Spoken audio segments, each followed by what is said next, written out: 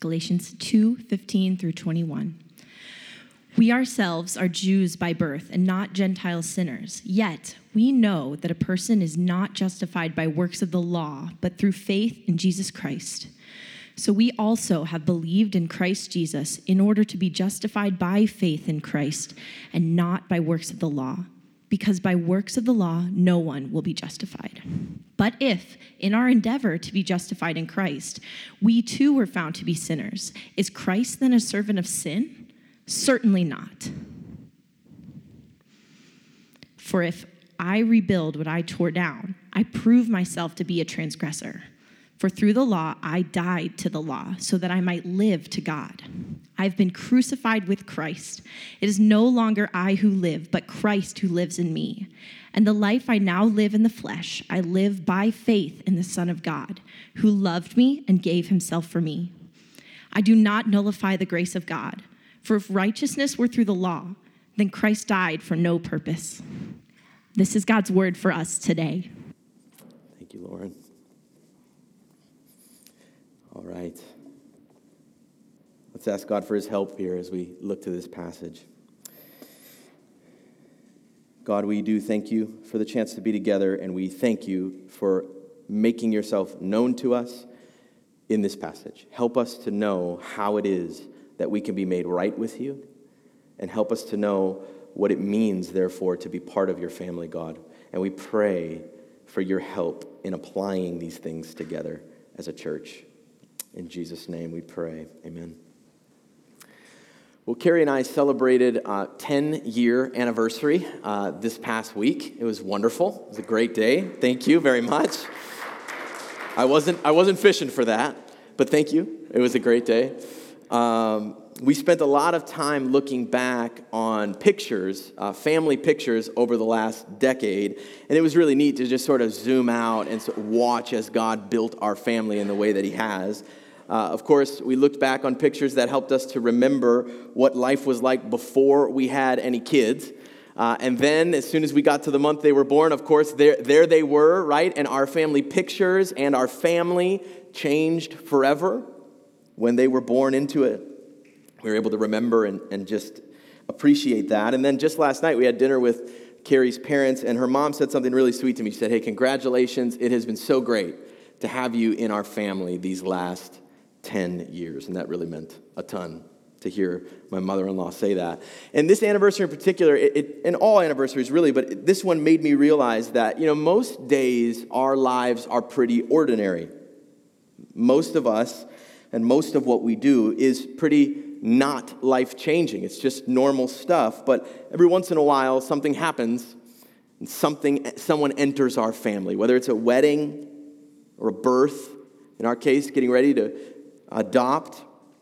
And in one way or another, the addition of a new family member changes the family. It also changes us in profound ways. When we join a family, it really matters. And we always tend to remember how it happened. That's really what an anniversary is. Well, to start today, what I want to do is to recite the problem together. We've been doing this. That Paul wrote this letter to address. What was the problem in Galatia? Do you remember the Galatians were gathering Gentiles into, help me, the wrong family in the wrong way. That's right. Very good. We're getting it. And as we've already seen these past weeks, this was a huge deal, Paul says, because in doing so, they were deserting God the Father, and they were distorting the gospel of his Son. In our passage today, Paul devotes all of his attention to defining the only way in to God's family. That's what we're here to talk about today. The how. How do we get into God's family? In last week's passage, Paul showed us why we cannot both please men and be servants of Christ. And if you remember why, it's because the gospel that pleases God, this good news of his crucified Son, it often displeases men. And so if we want to be servants of Christ, then we will have to be willing to displease some men. And if we want to please men, then we really won't be servants of Christ. And that passage last week was really building up to sort of an object lesson, a really clear illustration of this. And it's the story of Paul opposing Peter to his face in front of the church there in Antioch. Because at first, when Peter got to the church in Antioch, he was eating with everyone, including his Gentile brothers and sisters. But then when a group of Jewish believers came, he stopped eating with them. And it says he even drew back and separated himself. And because Peter feared the circumcision party, and because he wanted to please those men, he acted out of step with the gospel of Jesus Christ, which is to say he was not being a servant of Christ, at least in that moment. In fact, Paul says that Peter and the other Jews in this church who acted in this way, they acted not only mean or rude, but hypocritically, right? And in verse 14, if you look back with me at Galatians chapter 2, 14, we even saw that Paul called Peter out for his hypocrisy very publicly. And here's how he did it. He said to him, Peter, if you, though a Jew, live like a Gentile and not like a Jew, how can you force the Gentiles to live like Jews? In other words, by avoiding these Gentile brothers and sisters, Peter was acting, again, not just unwise and not just rude, he was acting hypocritically because he was acting as if he belonged in God's family in a way that his Gentile brothers and sisters did not. Well, Paul here explains why Peter was being so hypocritical in doing that. And here he's also going to tell us why that was such a huge deal. Now, Paul makes his point pretty clear right away here in verses 15 and 16. And so first what I want to do is just look at those two verses together, verse 15 and 16. So Bible's open if you don't have them open, Galatians 2, 15 to 16. And then when we see Paul's point here, when we see his claim, we're going to use the rest of the passage to help us apply it together. So I'm going to focus in on 15 and 16 now, chapter 2, 15 and 16. Paul starts and says, we ourselves are Jews by birth. Now, when he says we ourselves are Jews by birth, he is talking still about this interaction with Peter. It's himself and Peter are Jews by birth. They were Jews by birth and not, he says, Gentile sinners. Now, there's a lot of things scholars disagree about in the book of Galatians. It's actually really interesting. One thing most of them agree on, by and large, is that these churches in Galatia were made up almost exclusively of Gentiles. And so it almost seems as if Paul is kind of using an ethnic slur here when he calls them Gentile sinners. But we have to remember, he just called out Peter actually for what? For living like a Gentile and not like a Jew. He basically just called Peter a Gentile sinner. And so chances are, Paul is referring to the Gentiles here as Gentile sinners in order to kind of drive home his point, which is basically that even those of us who are Jews by birth, we are a lot like those Gentile sinners.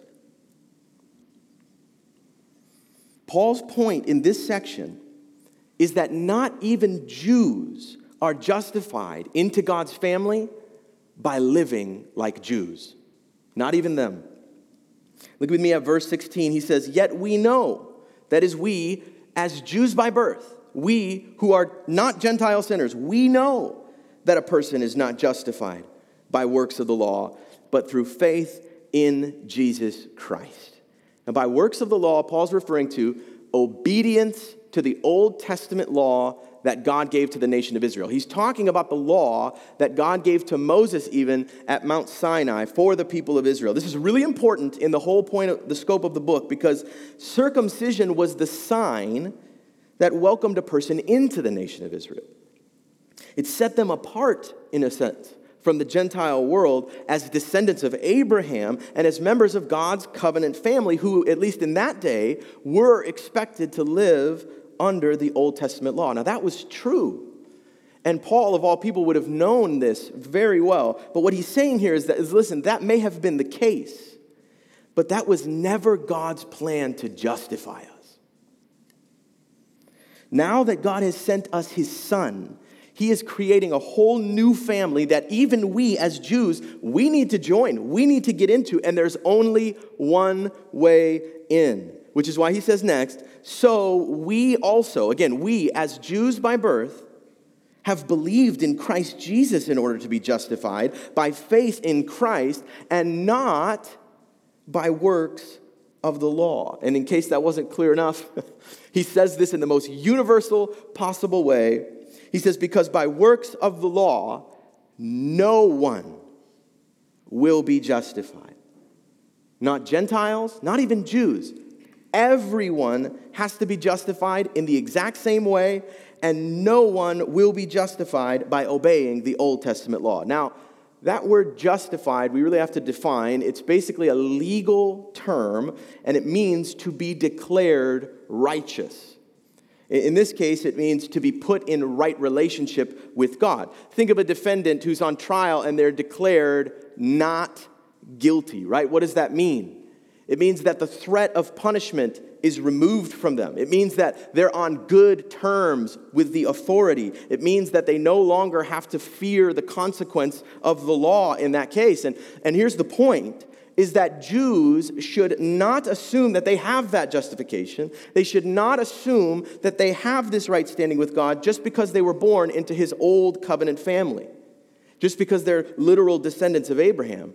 And Paul's saying, of all people, we should know that God has always carried out his redemptive plan in this way, as Carl pointed out in our call to worship. It's always been by faith, ever since the very beginning. This is Paul's claim. It's that God justifies all of us into his family the same way as by faith in his crucified Son. Now, the truth is, we will never really understand why Peter was being hypocritical unless we understand this. Turns out he was hypocritical because he was justified into God's family in the exact same way that all of his Gentile brothers and sisters were. He was justified by faith in Christ alone, but he was acting, again, as if he was part of God's family in a way that his Gentile brothers and sisters were not. Because he was a descendant of Abraham. He was circumcised, and he lived under the Old Testament law, at least, when his Jewish friends were around. And this shows us that in Paul's mind, to be a part of God's family was much more than just a social thing, much more than even just a religious thing that we do in the visible world. No, it requires a real spiritual transformation within us. And that transformation is faith in God's crucified Son, Jesus. That faith is what leads to justification, and everyone must be justified in that same way, whether they're Jews or Gentiles. It's necessary for everyone. But as I mentioned last week, we have to understand this would have been very unintuitive for any Jew in the first century. In many ways, it would have felt to them like they were doing it wrong. May have even felt like they were dishonoring God in this, because for the entire history of Israel, they were supposed to be separated from the Gentile world.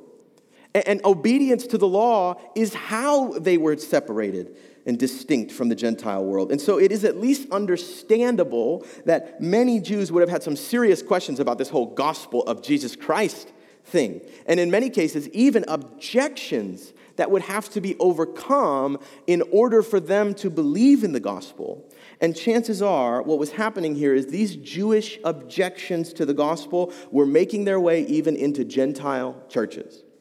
Through outside, in this case, missionary groups of Jewish Christians who were causing confusion and trouble for these Gentile believers. Which is why next, Paul tries to address one of these objections. In verse 17, Paul is stating, and then he's sort of refuting an objection to what he's just said about justification. He phrases their objection in this way. He says, but if, in our endeavor to be justified in Christ, we too were found to be sinners, is Christ then a servant of sin? And he answers the objection right away. He says, certainly not. Certainly not. Now, to be really honest, it is a little bit challenging to interpret that sentence right there. And it's mostly because Paul is rephrasing someone else's objection. And all we really know about their objection is what he says about it here. And so, of course, there are a few slightly different theories as to the details of this specific objection. Here's my best sense of how Paul seemed to think the Galatians might object to what he's trying to teach them. He probably would have anticipated that in response to what he just said, they would have replied, okay, I get it. We have to be justified by faith in Christ to get into God's family. But what if, once people are justified by faith, they keep sinning, right? How can we keep people from sinning if none of us are living under the law anymore? Do you see that? Not to mention, more importantly, they would have said, if Jesus died to set us free from the law, and then we keep breaking the law, well, isn't he kind of giving us permission to sin? Wouldn't that make him a servant of sin? So if you had to kind of distill this down into one sentence, it seems to me their objection was this: do we need to live under the law? Don't we need to live under the law to stay justified? Paul's answer to this is very clear. He says again, certainly not. And then he devotes the rest of this passage to explaining why. And he gives us 3 reasons why. That is, no, certainly not. Again, no, we do not have to live under the law to be justified. And no, by setting us free from the law, Christ has not become a servant of sin. And so what I want to do is just, for the rest of our time, explain the 3 reasons he gives us as to why. And then as I explain each of them, we'll pause briefly and consider what this means for us today, okay? So here's why, according to Paul, no one needs to live under the Old Testament law to stay justified. The first reason is this, is that faith in Christ demands that we be crucified with him. I love this. This is so pivotal to Paul's theology, I'm convinced. I want you to notice that for Paul, the Jewish man he used to be, back when he was a Pharisee, a Jew living under the Old Testament law, that man had not just been changed or improved. He was actually crucified with Christ. It was no longer that Paul who lived. That Paul died to the law altogether. His life was ended so that he might live to God. And his point here is that that is true for anyone who is justified by faith in Christ. We have to be crucified with Christ. One scholar puts it this way. I love this. He says, for faith for Paul is a death experience. A death that creates life. And so one reason we do not need the law to keep us justified is that we're already dead. We have admitted defeat. We could never have kept the law in our flesh, which is why we needed God's Son, Christ, to come in the flesh, to keep the law for us, and to die in our place. And since he has, Paul is saying, for those of us who have faith in him, it's as if our sinful life in the flesh is over. We have died. Now, of course, Paul is talking about a spiritual kind of death. I mean, he is writing a letter. He wouldn't be writing a letter if he was physically dead. But more than that, notice he even says right here, the life I now live in the flesh. So he knows he's alive. He has a body that eats and sleeps and breathes, but he is now living that physical life by the spiritual power of Christ's resurrected life. And here's the point.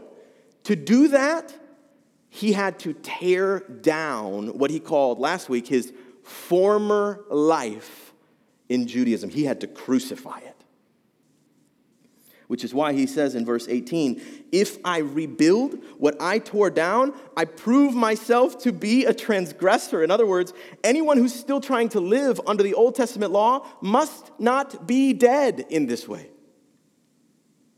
If you crucify your flesh and then you try to rebuild it so that you can obey the law, you're not really a Christian at all, Paul's saying. In fact, you are proving you are still a transgressor. And here's why. This is huge. If you write something down, maybe write this today. In order to be justified for our transgressions, we have to be crucified with Christ. So here's the takeaway for us. We can't just sin less. We have to die with God's sinless Son. The good news of this gospel is so scandalous. And the truth is, it actually makes some people very, very uncomfortable. Because I want to make sure I'm being clear about this. According to this message, no amount of sin can keep anyone from being justified, and no amount of obedience can actually justify them. That is an alarming claim. That is alarming. And for that reason, some people will just decide, oh, that can't possibly be, right? How undignified that would be of God to do that. And that's basically what the Galatians would have said. This can't be a Messiah that sets us free from the law. He would be a servant of sin. It's very tempting for us to assume that if we're told we don't have to obey God to be made right with him, then we will never stop sinning. As if the only way to stop people from sinning is to promise them something really, really good and then withhold it from them if they sin. Like, you want to be part of God's family? You want to stay part of God's family? Better not sin, right? There we go. That'll do the trick, right? We like to think that this actually stops people from sinning. The problem is it doesn't. And it never has. God has always had a totally different plan to stop his people from sinning. God gives us the sacrificial death of his sinless son as a perfectly free gift to cover all of our sins. And he says, here you go. It's all yours, free of charge. But if you want it, you have to die with him. You have to admit that you deserved to die on that cross, and then you have to live as though you did. This is why Christ is not a servant of sin, by the way. And this is why the gospel does not enable anyone to sin. It's because if we really believe in Jesus, we will not use our faith as an excuse to keep sinning. We will live as though our sinful life in the flesh was ended the day that Christ was crucified. So do you see this? We do need to stop sinning. That really matters. And we can't just stop on our own. It's not that simple. And so the only way to stop the sinful passions of our flesh is to crucify the life we live in the flesh. We have to die. And so I want to ask us this today. Is this how we are fighting sin in our lives? Are we fighting sin in our lives today by dying? It's amazing how natural it is to sin less when our lives do not matter most. And it's amazing how impossible it is to stop sinning when our lives are all that matter. And so in what ways do we need to let go of our life in the flesh so that we can actually live to God? Maybe we need to let go of that dream of being revered and respected by everyone. Maybe we need to let go of that hope that we can convince that one person to love us in the way we've always wanted and expected them to love us. Maybe we need to let go of our right to be treated well and to never be hurt by anyone. In fact, maybe it is that dream and that hope and this right that we think we have that actually leads us to sin. Maybe those are the very things we have to crucify. Now, I realize that may sound like not very good news to some of you. To give up all your dreams and your hopes and your rights and to die, right? You might be thinking, well, what good would my life be if I gave up all my dreams and hopes and rights? And what am I going to do? Just let everybody trample on me? How is that going to go well? But remember, if there was ever a person who had every right to be revered and respected, loved, and not abused, it was Christ. And yet he did not insist that we revere him, respect him, loved him, or not abuse him. No, in fact, he loved us by letting us abuse him so that we can be justified as a free gift. And it was only after dying in that way that he rose again to eternal, everlasting life. And so, church, the truth is, we cannot be justified. And we do not have faith in Christ unless we are willing to die in this way with him. Which means we stop acting as if we could ever have deserved to be part of God's family, and we start living as if we have died on the day that Christ was crucified. This is the first reason we do not need the law to keep us justified. It's because those with faith in Christ have died to the law the day that Christ was crucified. Here's the second reason why. Number 2, it's because faith in Christ leads to him living through us. If you are thinking that last point was a bit of a downer, if you're feeling very discouraged about all this talk of dying and being crucified with Christ, I do want to remind you, don't forget, he did come back from the dead. And the truth is, we should be overjoyed to die in the way that Paul is talking about, because that death is not the end of the story by any means. In fact, it's the beginning of a new and eternal life. And I want you to notice this eternal life is not just any new eternal life. It is the resurrected life of Christ himself living through us. This is Paul's own words. It is no longer we who live, but Christ who lives in us. And the life we now live in the flesh, we live by faith in the Son of God who loved us and gave himself for us. And here's the point. That is a far greater solution to sin than telling sinners to kind of, live under the law. The law will not stop anyone from sinning. If we want to stop sinning, we have to die so that God's sinless Son can live through us. That is our only hope of being justified. That is all we will ever need to stay justified, because our justification does not depend on our life in the flesh at all. That life is gone. Our justification depends on Christ's life in the flesh, his resurrected eternal life in the flesh. So when we trust in Christ, he doesn't just sort of help us out by kind of looking the other way and letting us in God's family. No, he actually lives through us, so that his place in the family becomes our place in the family. And so here's the takeaway. We can't just obey more either. We need the life of God's obedient Son. So maybe you're here today and maybe you are really discouraged by just ongoing patterns of sin or disobedience in your life, and they seem insurmountable. You even want to obey God in this way, and it just seems like you can't do it. How could I ever be healed from the trauma I've experienced and stop trying to protect myself and ruining all my relationships in the process? How could I ever relinquish control of my life and start actually trusting that God will provide for me?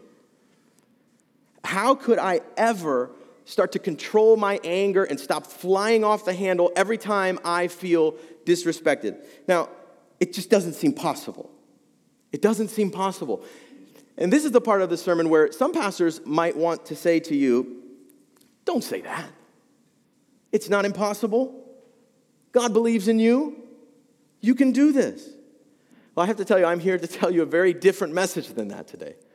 And it may sound a bit peculiar today, but it's this: you can't do it. We can't do it. You're right. It is impossible. We will never heal our own trauma.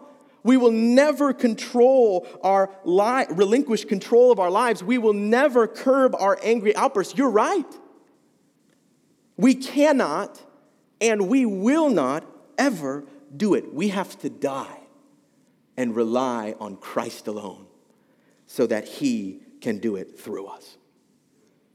This is the only way we can be healed of our trauma and learn to stop self-protecting. First, we die. We give up any hope of healing ourselves. We admit we never could, and then we cling to the grace that Christ died to give us, even still, and he does it. We can't heal from our trauma. We never will. We have to die so that Christ can do it through us. Do you see that? This is how we relinquish control of our lives and start to trust that God will provide. First, we die. We give up any hope of controlling anything. We admit we never could. Then we cling to the grace that Christ died to give us even still, and he does it. We cannot relinquish control. We never will. We have to die so that Christ can do it through us. This is how we control our anger and stop flying off the handle. First, we die. We stop demanding that anyone respects us. We admit that we don't deserve their respect. And then we cling to the grace that Christ died to give us, even still, and he does it, church. We can't control our anger. We never will. We have to die so that Christ can do it through us. Our only hope of being justified is by dying and letting Christ live through us in this way. It's our only hope. And for that reason, because this is the only way, there is also one more reason we do not need the law. First, faith in Christ demands that we be crucified with Christ. Second, faith in Christ leads to him living through us. And finally, faith in anything else nullifies the grace of God's Son. It nullifies it. I have to tell you, I would not want to argue with Paul under any circumstance. He ends this argument with a death blow. I mean, this sentence is designed to raise all kinds of eyebrows and to end this whole debate over circumcising Gentiles. He says in verse 21, I do not nullify the grace of God, for if righteousness were through the law, then Christ died for no purpose. Okay, I think he's taking this pretty seriously. Maybe we should too. But clearly by claiming that he does not nullify the grace of God, Paul is implying that the Galatians were nullifying the grace of God, along with Peter, at least in Antioch that day, and with anyone else who acts like you have to be circumcised into the nation of Israel and obey the Old Testament law to be justified.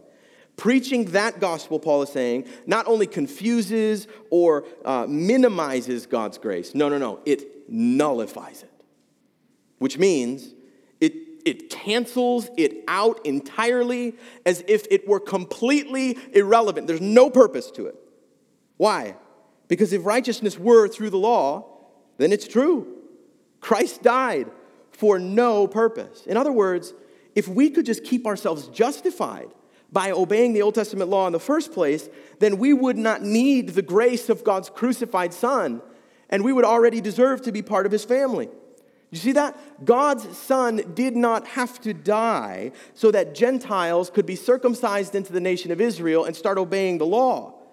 No, God's Son had to die because not even Jews can live like Jews in this way.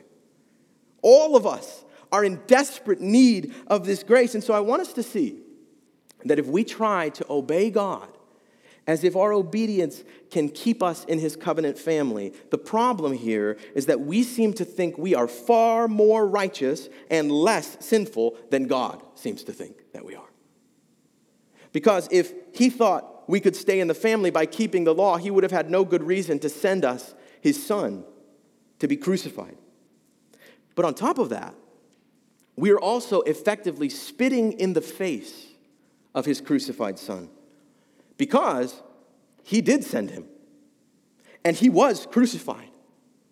And he did rise from the dead. And God did all of that so that we could be justified in the same way as a free gift. And meanwhile, here we are basically saying, Jesus, thank you very much for dying. This is very nice of you. But I can handle this. I can do it. I'm part of God's family. I'm a son of Abraham too. I was circumcised. I live under the law. No. There is only one Son who deserves to be part of God's family. It's his crucified Son, Jesus Christ. And our only hope of getting in is to be crucified with him and to live by faith in him. And for that reason, if we are relying on anything else than the grace of God's Son, then we are nullifying the grace of God's Son. And so this is our takeaway. We cannot help God justify us. We have to let his Son do it all. We're going to sing in a minute, Jesus paid it all to close our service. Let's sing that with some gusto for this reason. It is so important for us to understand the theology of grace. That word grace just means a free gift. It means a gift that we are given without doing anything to earn or to deserve it. And in this case, there is nothing we do in the flesh. There's nothing like circumcision or obeying certain food laws that we have to do to receive the gift. The way we receive it is to simply accept it by faith. In this case, it is to rely on the finished work of God's crucified Son to justify us and nothing else. In order to be justified by God's grace, hear me, we have to stop trying to justify ourselves. Otherwise, it wouldn't be grace. But it's also important for us to understand why God insists on justifying everyone in this one way. Because, by the way, that is not arbitrary at all. This is not just some lofty theological debate. No, everything of the Christian faith, everything hangs on this truth right here. God wants to justify all of us in this way so that his crucified Son gets all of the credit for justifying us, and we get none. That is God's plan of redemption. He wants to use his crucified Son to restore every square inch of his creation. He wants to use his crucified Son to fill all the earth with his glory finally and forever. He wants to use his crucified Son to redeem people of all nations into one spiritual family so that for all of eternity we can behold his eternal resurrected Son. We can look to him and we can say, he did it all. He did everything. Only God could create this family and redeem this creation by the power of that crucified Son. And I'm just convinced Paul would say here, Jews of all people should be excited about this. Because it was their father Abraham who God promised to use to bless all the raging nations of the earth in this way to begin with. And as Carl again pointed out, the story of this family being used for God's purposes has always marched on through history by faith. This has always been about the promise only God can keep. So of course the church is the family that only this God could create. Church, this is why grace is so essential to our salvation and to God's great plan of redemption. Everything hangs on these truths that we're talking about today. I want you to imagine your dad sits you down and he says, good news, I paid off all your debt.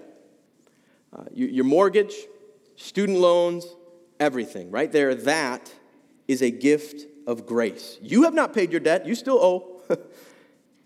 And you haven't done anything that would require your father or obligate him to pay your debt. No, he is doing this as a free gift. And then I want you to imagine you thank him for that.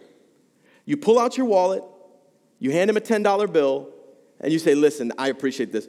I'm going to give you $10 a month for the rest of my life, and I am going to pay you back for this if it's the last thing that I do.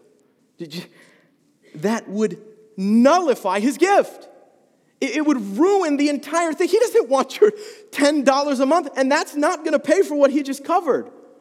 He wants to bless you in a way you do not deserve, and that's the whole point. That's what makes this gift so special, and you would rob him of that honor if you give him your $10 a month. Paul is saying, stop that. Put your wallet away. Take your father's free gift. Church, the free gift of this crucified Son is the pinnacle of God's entire redemptive plan. The free gift of this crucified Son is the solution to the sins of all humanity. The free gift of this crucified Son is the only power that can truly conquer our sin, and the free gift of this crucified Son puts all of us on an equal footing before God. All of us. Paul's point in this passage is this: don't resist that. embrace it. Embrace that gift of grace. And then embrace everyone else who receives his Son with you in this way, whether they're Jews or Gentiles. That right there is the only message that could ever unite this world of raging nations into one spiritual family. If there is any hope of creating a family like this, it has to be a family in which no one can boast. No one can boast about their ethnic heritage. No one can boast about their religious status. No one can boast about their moral record. They have to crucify those things. God has to create this family by justifying all of us into it the exact same way, is by faith in his crucified Son. There is no other way in, and there is no other family that he is delivering.